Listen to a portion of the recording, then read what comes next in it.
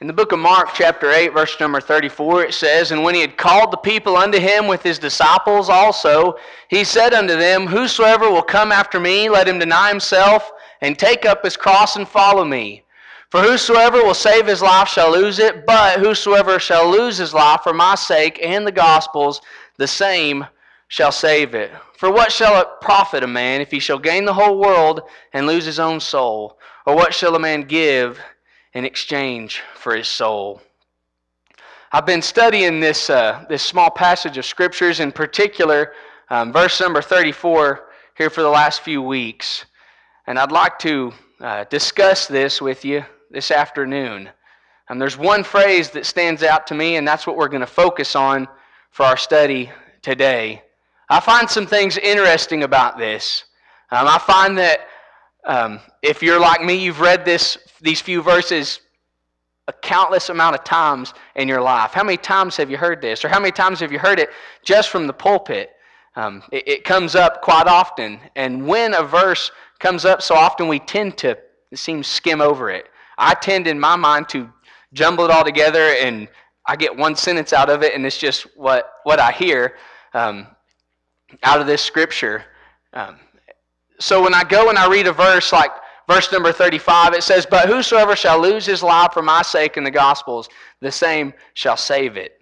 I hear one thing, and that's basically what I hear throughout those 4 or 5 verses, however many I just read there.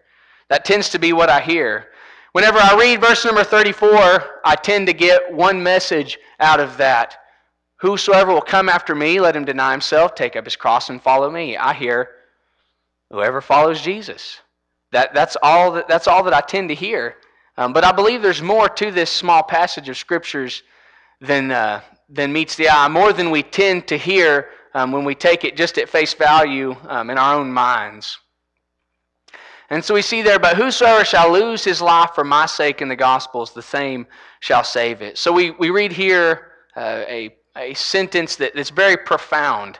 If you will lose your life, you will save your life. And for some people that can be a bit of a head scratcher.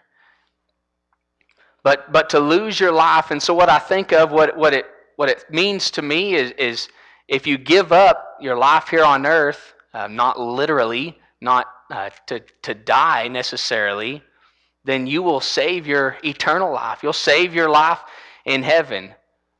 The life that you could have had here on earth with the thrills and the fun, whatever you want to call it, if you give that up, then you will save. If you lose your life, that life, you will save your life in eternity. And how do we do that? Because really, while we're here, we just want to go to heaven. That's our main goal. And how we do that is said in verse number 34. "Whosoever will come after me, let him deny himself and follow me."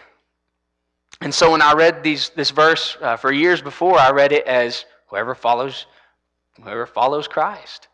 And I think there's a little bit more to that. So I started looking at this verse, and I started trying to draw that out and make these 4 different points. "Whosoever will come after me and deny himself and follow me." And I tried to spread them out because I thought it was just Jesus being repetitive. Come after me, deny yourself, follow after me. It seemed very repetitive to me. But there's one phrase there that changes that. "And take up his cross." Now that changes it a little bit. And that's something I skimmed over, sadly, for a long time. And I think that changes the dynamic of this scripture. So what does it mean to take up the cross? I think we know what it means to follow after Jesus. That's not something I'm necessarily going to put a definition on. I think we know what that means. I think we know what it means to deny ourselves. I think that these are all genuinely things that we generally want to do. We want to come after Christ. We want to deny ourselves, I think, typically. We want to follow after Christ. But do we take up the cross for Christ? So what does it mean to take up the cross? I thought of a few points here, and I don't have these scriptures on the PowerPoint today, and so I'm gonna read them off my phone here. If you want to turn along, I've got them listed there. What does it mean to take up the cross? As I began to draw out and really just focus on take up the cross and try to draw that out, I had some thoughts about what it meant to take up the cross. Was taking up the cross a phrase that Christ threw in there to mean follow after Christ or himself? Was it something that he was talking about preaching? Was he talking about being a good person? Was he talking about leaving your old life of sin behind you? Was he talking about endurance or fighting through temptation or a hardship? These are quite possible answers to that question. But rather than overanalyze this, which we can be pretty prone to doing whenever you get to looking at a Strong's Concordance, or rather than underanalyzing it and saying, Jesus is just being repetitive, let's move on. Let's look at a few examples in the Scripture. And rather than putting a definition on it, let's just look at some examples of what, in my opinion, are people who took up the cross, who bore their own cross, or people who did not take up their own cross. So what does it mean? In 1 Corinthians chapter 1, verse number 17 there, says, "For Christ sent me not to baptize, but to preach the gospel, not with wisdom of words, lest the cross of Christ should be made of none effect. For the preaching of the cross is to them that perish foolishness, but unto us which are saved is the power of God." We read of examples in the Scriptures where the cross is defined as preaching of the cross.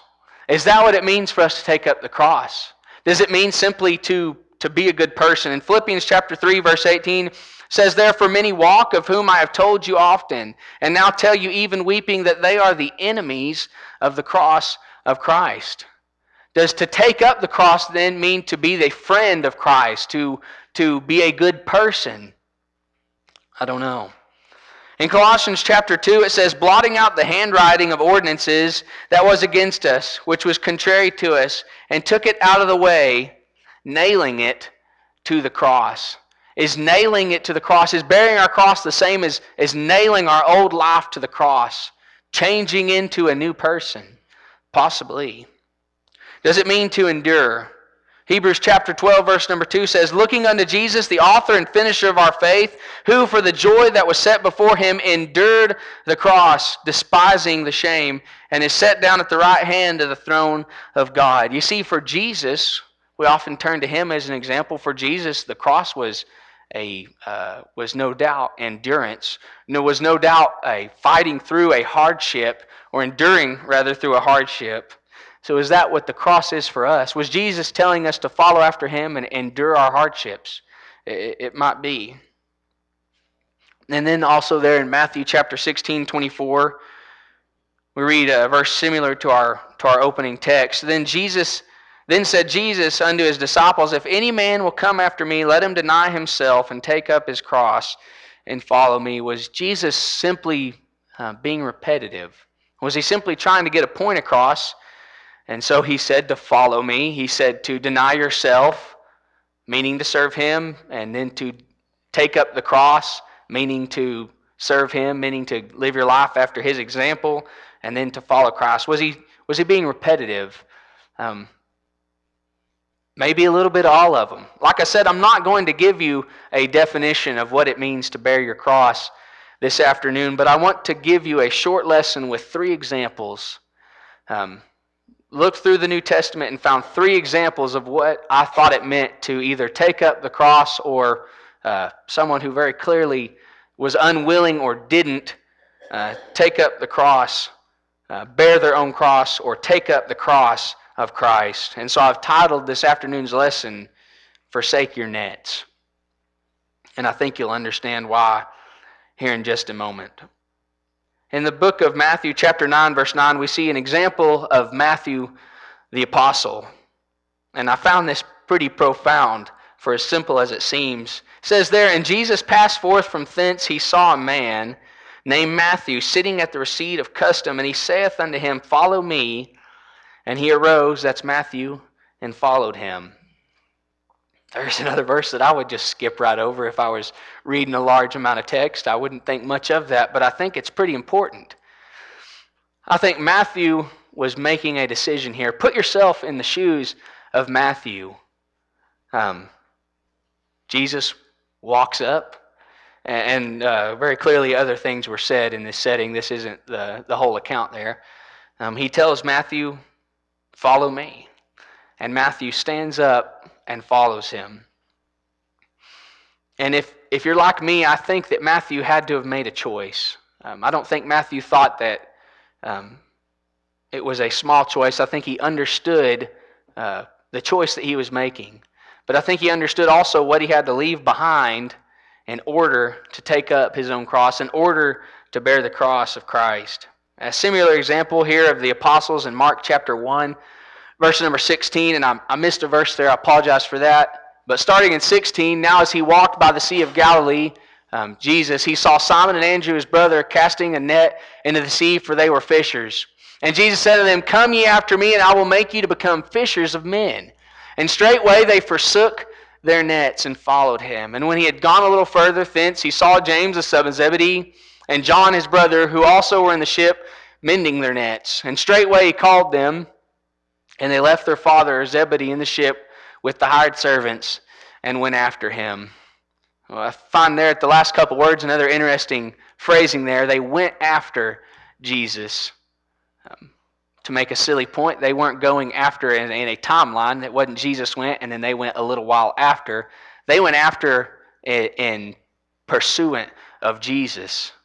They went after with desire to follow Jesus. They went after Jesus with a need, with a will to follow Jesus. And I think we have a really good example of what it means to take up the cross. We have the literal example where I got the phrase forsake your nets, meaning to take up the cross, to bear your own cross. See, Jesus walks up to Peter and Andrew, and they're fishing, and he says, "Come after me, and I'll make you fishers of men." And straightway, immediately, right then and there, with no time wasted, with no excuses, with no a few days to think about it, they forsook their nets, and they took up their cross to follow Christ. I think that's pretty awesome, how they immediately went and followed Christ. And now you put yourself in their shoes, and it's a little easier because I've got some more text up here, but they were at work. It wasn't a Saturday. They weren't sitting on the couch. They were at work. And for James and John, Dad or the boss was right there. The rest of your coworkers were right there. And Jesus tells them, "Come with me." And they immediately said, "Okay." And I'm sure other things were said that we don't have account of, but they followed after Christ in that instance. And so I wonder if we would do the same thing. If you're sitting at work last week and Jesus were to walk up and say, "Follow me," would you leave? And I begin to think more. It says there in verse 20, I think, yes, and they left their father Zebedee in the ship with the hired servants. And so there's another side of that story. There were other people there who heard this, who heard Jesus say, "Come after me," who didn't follow him. There were other people there who decided that they wanted to stay right where they were at. There were other people there who chose fishing over Christ. And I think it's pretty plain to see that they were not willing to forsake their nets. They were not willing to throw down the net in order to follow Christ. And so we see the perfect example of someone who dropped their net, somebody who forsook their net, somebody who decided to bear their own cross, somebody who decided to help bear the cross of Jesus Christ. In Matthew chapter 6, verse 25, I think we find a nice example here. "Therefore I say unto you, take no thought for your life, what ye shall eat, or what ye shall drink, nor yet for your body, what ye shall put on. Is not the life more than meat, and the body more than raiment?" I wonder if this was a conversation that Jesus had with those few apostles. I wonder if he used a similar saying like this as he implored them to follow him. And I don't think about food, I don't think about clothing as something we're so necessarily concerned about, but it seems to me that what keeps us from bearing our cross, what keeps us from forsaking our nets today is experiences. Life is all about experiences. I want to tell you about an experience that I had that I have desired for a long time and finally got it. In 2017, I got to experience something I've wanted to for a long time. Myself and Brandon and Josh and Dad got on an airplane. I got out of school. I was up at Canyon and came down to Briscoe to Mom and Dad's house and got in with Dad. And I think Brandon met us at Mom and Dad's house. And we got in a pickup and we picked up Josh here in Wheeler and drove all the way to Dallas and stayed with Andrea and Philip. We got on a plane the next morning. It was early. It was 6 o'clock probably. We got up at 4 or 4:30. Got on the plane and headed towards North Carolina. I had been wanting to see Duke and North Carolina play a basketball game since I knew what basketball was, probably. And so we went and got to North Carolina, and we immediately went to Duke's campus. We were wanting to tour their museum. We looked at the museum, and we wanted to get in the gymnasium, and there was no tours that day. And finally, we found an old fellow that was a volunteer security guard there, and he said, "Well, come with me, and I'll show y'all around." And there was actually a tour, and we got on the court, and what an experience that was to be on the court at Duke. And I've got a video of Brandon. I was videoing him with my phone, and we found a ball, and he shot a three and made it, and he walks up to the court, and he's so excited. He said, "I made a three in Cameron Indoor Stadium." And I still haven't told him until now that his foot was on the line. And then we went over to North Carolina. We looked at their museum, and before the game, somebody wanted to buy a hat, and so we went to a store, and we bumped into North Carolina's basketball team looking for the gift shop. And then we came back. We were sitting there, and one of the four of us, I don't remember who, said the only thing that'll make this better is seeing Michael Jordan. And lo and behold, at halftime, Michael Jordan walks out, and he gave a speech at halftime. What an experience that was. And we were on a plane the next morning at 5 o'clock, and we were in Dallas, and that was Sunday morning, went to church and came home. Now, I told you the long version because the batteries went dead, but we live life for the experience, don't we? I don't think there's anything wrong with what we did. In fact, I would be happy to do that again. But we can get caught up in experiences in life. We can get caught up with what we want to do very easily. Because I can go back and I can remember talking with Dad and seeing an advertisement for Duke in North Carolina. And we're like, well, when are we ever going to do that? We really need to do that one of these days. Yeah, one of these days we need to save up some money and go to that game. And then next thing you know, I'm looking up tickets. And next thing you know, I'm saying, hey, the tickets are this much, which is more than people would spend on tickets generally. And I said, man, we're going to have to buy 4. There's not enough for just 2. And he said, call Brandon. So I went outside and called Brandon. He said, I'll go. And next thing you know, Josh is on board. And next thing you know, and it kind of spiraled out of control a little bit. Next thing you know, we're flying halfway across the country and going to a basketball game. And I think there's nothing wrong with that. But we get caught up in our experiences. And I think that's probably something, now getting back to the lesson, that Christ had to probably tell the apostles. You can get caught up with your life, and it can go by just like that. Before you know it, what happened, what was an idea to go to a basketball game in October, November, was us in April at the game, and then it was over, and 6 or 8 months of our life had gone by. And I assume this is something that Christ had to explain to the apostles, probably in reference to work. We can let anything do that to our lives. We can let our experiences or our things get in the way and keep us from dropping the net, keep us from forsaking the net, keep us, obviously, from being committed to Christ is what that comes to. It's a lesson on commitment. Our second example is the rich young ruler in Mark chapter 10. And when he was gone forth into the way, there came one running and kneeled to him and asked him, Good master, what shall I do that I may inherit eternal life? And Jesus said unto him, Why callest thou me good? There is none good but one, that is God. Thou knowest the commandments, do not commit adultery, do not kill, do not steal, do not bear false witness, defraud not, honor thy father and mother. And he answered and said unto him, Master, all these things I have observed from my youth. Then Jesus, beholding him, loved him, and said unto him, One thing thou lackest. Go thy way, sell whatsoever thou hast, and give to the poor, and thou shalt have treasure in heaven. And come, take up the cross, and follow me. And he was sad at that saying, and went away grieved, for he had great possession. We read a story of a young man here who flat out, absolutely, totally, and completely had the chance to take up his own cross, to bear his own cross, and he refused it. And he turned away, and he was sad. And I think Jesus knew that that was a possibility. And the reason I say that's right before Jesus tells him that he's going to have to drop the net. Right before Jesus tells him that you're going to have to forsake your net and the things that you love, he says, or it says there, then Jesus, beholding him, loved him. He knew it was going to be difficult, and he gave him his best shot. And the young ruler there, he was unwilling to give up what he had. He was unwilling to bear his own cross. And I imagine this was very similar to the hired servants that we read about in our last reading. Sometimes we're just unwilling to let go of the net. Sometimes we get too caught up in the experience.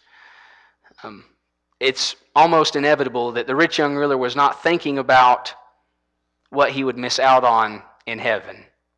Or else I think he would have had a different response. It's inevitable that he wasn't thinking about what good he could do in the world or with Christ, but he was too caught up thinking about what good he couldn't do, or what fun he couldn't have, or what experience he couldn't have if he followed Christ. And so I go back to Mark chapter 8, verse number 35, the first sentence there that I underlined, that whoever shall lose his life for my sake and the gospel's, the same shall save it. Jesus calls us to lose the experience. Jesus calls us to forsake the experience, to forsake our job, to forsake our possessions, if it be that we have to, in order to follow him. And so we see this example here of a young man who, while Jesus and the apostles walk away or sail away, however they left, as they forsook their nets, we see an example of a young man who's standing there holding on to his net because he'd a lot rather be fishing than to be out working with Christ. In Matthew chapter 6, verse 24, just part of that scripture says, No man can serve two masters. He will either hate one and love the other, or he'll hold the one and despise the other. It's an exact example. It's the perfect example of the apostles. It's a perfect example of the rich young ruler. And it played out exactly as Christ said it would. He will either love one and hate the other, or hold to the one and despise the other. And that's what the rich young ruler did. He was too worried about the experience. He was too worried about saving his life here, saving the temporal things that he had, instead of an eternal reward. In Luke chapter 14, if any man come to me and hate not his father and mother and wife and children and brethren and sisters, yea, and his own life also, he cannot be my disciple. And whosoever doth not bear his cross and come after me cannot be my disciple. I mentioned that to come after Christ might mean exactly what it meant for Christ, that it was going to be something difficult. It was going to be something hard. It was going to be something that you didn't want to do. And I think that's very, very possible and very true. Because Jesus, it says there in Luke chapter 14, if you don't come to me and hate or to forsake your family, if that's what it means to follow Christ, that's just what you're going to have to do. And finally, my last example is Simon. In Luke chapter 23, verse number 26. Now this one's very short and very little information that we find here in Luke chapter 23. And as they led him away, that's Jesus they're talking about here, they laid hold upon one Simon or Cyrenian coming out of the country, and on him they laid the cross that he might bear it after Jesus. And so we see here a physical cross, the actual cross, the literal cross that Jesus bore, the literal cross that Jesus was crucified on. And there's a man named Simon there. And the soldiers there, the people there, they forced Simon to literally bear or carry that cross. We don't know much about Simon. We know that he was not there to crucify Jesus. He was not there because he hated Jesus. He was not there because he loved Jesus. He wasn't there to defend Jesus or to attempt to defend Jesus. Simon was simply there. He was a bystander, just caught in the crossfires, if you will. But the soldiers forced him to bear the cross. They most likely didn't want to carry it themselves. They didn't want to move it themselves, and so they saw a man there, and they ordered him to bear that cross. And so Simon, he bore that cross. I find this interesting because Simon didn't want to, but he did. I find this interesting because Simon had no intent to. Simon clearly was not denying himself. Simon clearly was not following after or coming after Christ, but Simon was just there. And so I think Simon is a perfect example of somebody with an empty net. In Revelation chapter 3, verse 15, that's the bottom one there, it says, I know thy works, that thou art neither cold nor hot. I would that thou art cold or hot. So then, because thou art lukewarm and neither cold nor hot, I will spew thee out of my mouth. I think this defines Simon. Simon wasn't there because he hated Jesus. Simon wasn't there because he loved Jesus. Simon was just there. Simon was just lukewarm, someone who was forced to carry the cross. But we can really convict this attitude or this lifestyle, if you will, in Luke chapter 9, 23. Different account in the gospel there, of course, in Luke. Jesus said to them all, if any man will come after me, let him deny himself and take up his cross daily and follow me. He changed it just a little bit there on us. And that's why we use Simon as a poor example of bearing the cross. He was forced to. And you might think, well, that's a good example. He did it. He may have had other things to do, but he did it because he knew he needed to. Well, Simon was most likely forced to do it, for one. But we read here in the book of Luke that to take up the cross, to be committed to Christ, is not something that we can do on Sunday. To be committed to Christ is not something that we can do when we feel like it. To take up the cross, to bear our own cross, is something that we have to do, that we must do daily. It's something that is not a checklist. It's something that's a lifestyle. And we see that Simon was standing there with an empty net. And so who do you resemble? This is where we take a minute to think about ourselves. Who do you resemble? If you could put yourself in the shoes of the 5 apostles that we read about, do you imagine yourself having a similar response to Jesus' invitation? Or do you find yourself being the hired servant that stayed on the ship? Because they immediately forsook their nets. They immediately took up the cross of Christ. They immediately followed after him. Do you resemble the rich young ruler in your life? Do you feel that to take up the cross is just too much? Do you feel that the weight of that cross is just too heavy to bear? Is the cross of Christ, or your cross personally, does it mean that you're going to have to give up some things that you really enjoy? There are some things that we've all had to give up, if you'll think about it, in order to serve God. And I think most of us are generally okay with that, knowing better. But there's some things that we're going to have to give up. It could be family. It could be flying halfway across the country and going to a basketball game. I don't know what that is. But there are some things that we're going to have to give up. And depending on which lens we look through, will determine our decision. And then also, do you resemble Simon? And this is where it can kind of get a little bit sensitive. Are you here because your grandma's here? Are you here because somebody else expects you to bear the cross? Do you worship here because your mom and dad worship here and because you have to? Do you worship here till they pass away, and the moment they pass away, are you gone forever? Do you worship here because your children worship here? Or just because you feel like it's expected? Because you've worshiped here for years and years and years, and you don't know why. You've just been here forever, and so you're just going to stay here. Why? That's a question you need to consider for yourself. Why do you take up the cross? Why would you bear that cross? Do you bear it for Christ as the apostles did? Do you not want to pick it up like the rich young ruler? Or are you forced to pick it up, forced to bear that cross, just as Simon? And how have you taken up the cross? Have you taken up the cross in any of these ways? I think these are all acceptable ways to define as taking up the cross. I wanted so badly to give you a definition for taking up the cross, and I realized there is no plain Jane definition. Taking up the cross is going to be different for each of us. We're going to have to give up different things to follow after Christ. We're going to have to give up different things to be committed to Christ. And we might be also called to do different things to take up the cross of Christ. I think about the apostles once more. These were men who were fishermen, at least the four of them were.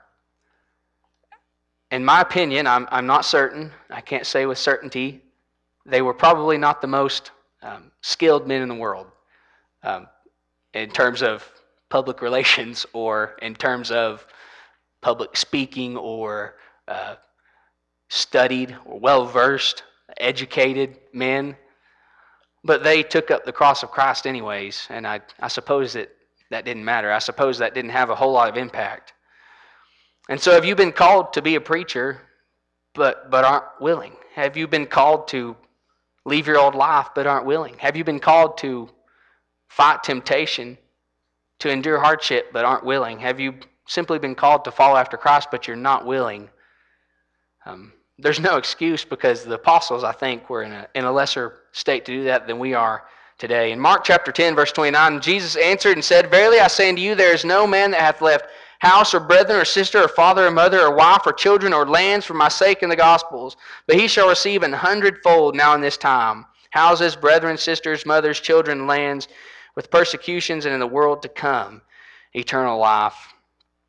It doesn't seem like a great trade until he gets down there at the end of verse number 30, and in the world to come, eternal life. Have you taken up the cross by forsaking your net? In 2 Timothy 4 and 10, "For Demas hath forsaken me, having loved this present world." Demas is kind of like Simon. We don't know much about Demas, very little information there, but we know that Demas loved the present world, like the rich young ruler. He probably had some toys, he probably had some money, and he was unwilling to take up and bear his own cross, and so he forsook Jesus. And so if we look at that in the opposite way, have we forsaken the present world in order to prove our love for Jesus, in order to prove that we're taking up the cross? Luke 14, "And the Lord said unto the servant, Go out into the highways and the hedges and compel them to come in, that my house may be filled." Maybe taking up the cross is preaching or spreading the word or having a Bible study. How have you taken up the cross? And in closing, I want you to consider the weight of the cross. If we go back to our three examples, I think that you will see, if you look through the lens of their eyes, that they all looked at the cross, bearing the cross, through a different lens, with a different attitude, with a different perception. Very clearly, as the apostles Peter, Andrew, James, and John looked at the weight of the cross, as they realized what they would be giving up, meaning the weight of the cross, they looked at that through the lens that this is not going to be so hard. This is going to be easy. And most importantly, this is going to be worth it. That this is something that not only I want to do, not only I think I should do, but that I need to do, that I have a will to do, that I have a desire to do. If you look at the weight of the cross through the lens of the rich young ruler, it's pretty evident that through his eyes, the weight of the cross was just too heavy. That the burden that he would have had to bear by bearing the cross was just too much, was more than he could bear. And if you look at the weight of the cross through the lens of Simon, it was an unnecessary weight. It was a weight that he never expected, a weight that he probably felt was unneeded or unnecessary or forced on him. So how do you look at the weight of the cross? Whenever you think about being committed to the church, does it seem like a burden? Because honestly, that's foolish. And I'll show you why. In Matthew chapter 11, verse number 29, it says, "Take my yoke upon you, and learn of me, for I am meek and lowly in heart, and ye shall find rest unto your souls. For my yoke is easy, and my burden is light," Jesus says. Let me tell you, this is what the apostles were thinking. After they talked to Jesus, they thought, this is going to be a lot better. This is the life that I need. This is the life that I desire. With Jesus, the yoke is easy. The burden is easy. The burden is light. the cost, the weight of the cross is going to be worth it. And it's going to be a lot. And finally, in 2 Corinthians chapter 4, verse number 16, it says, "For which cause we faint not, but through our outward man perish. Yet the inward man is renewed day by day. For our light affliction, which is but for a moment, worketh us for a far more exceeding and eternal weight of glory.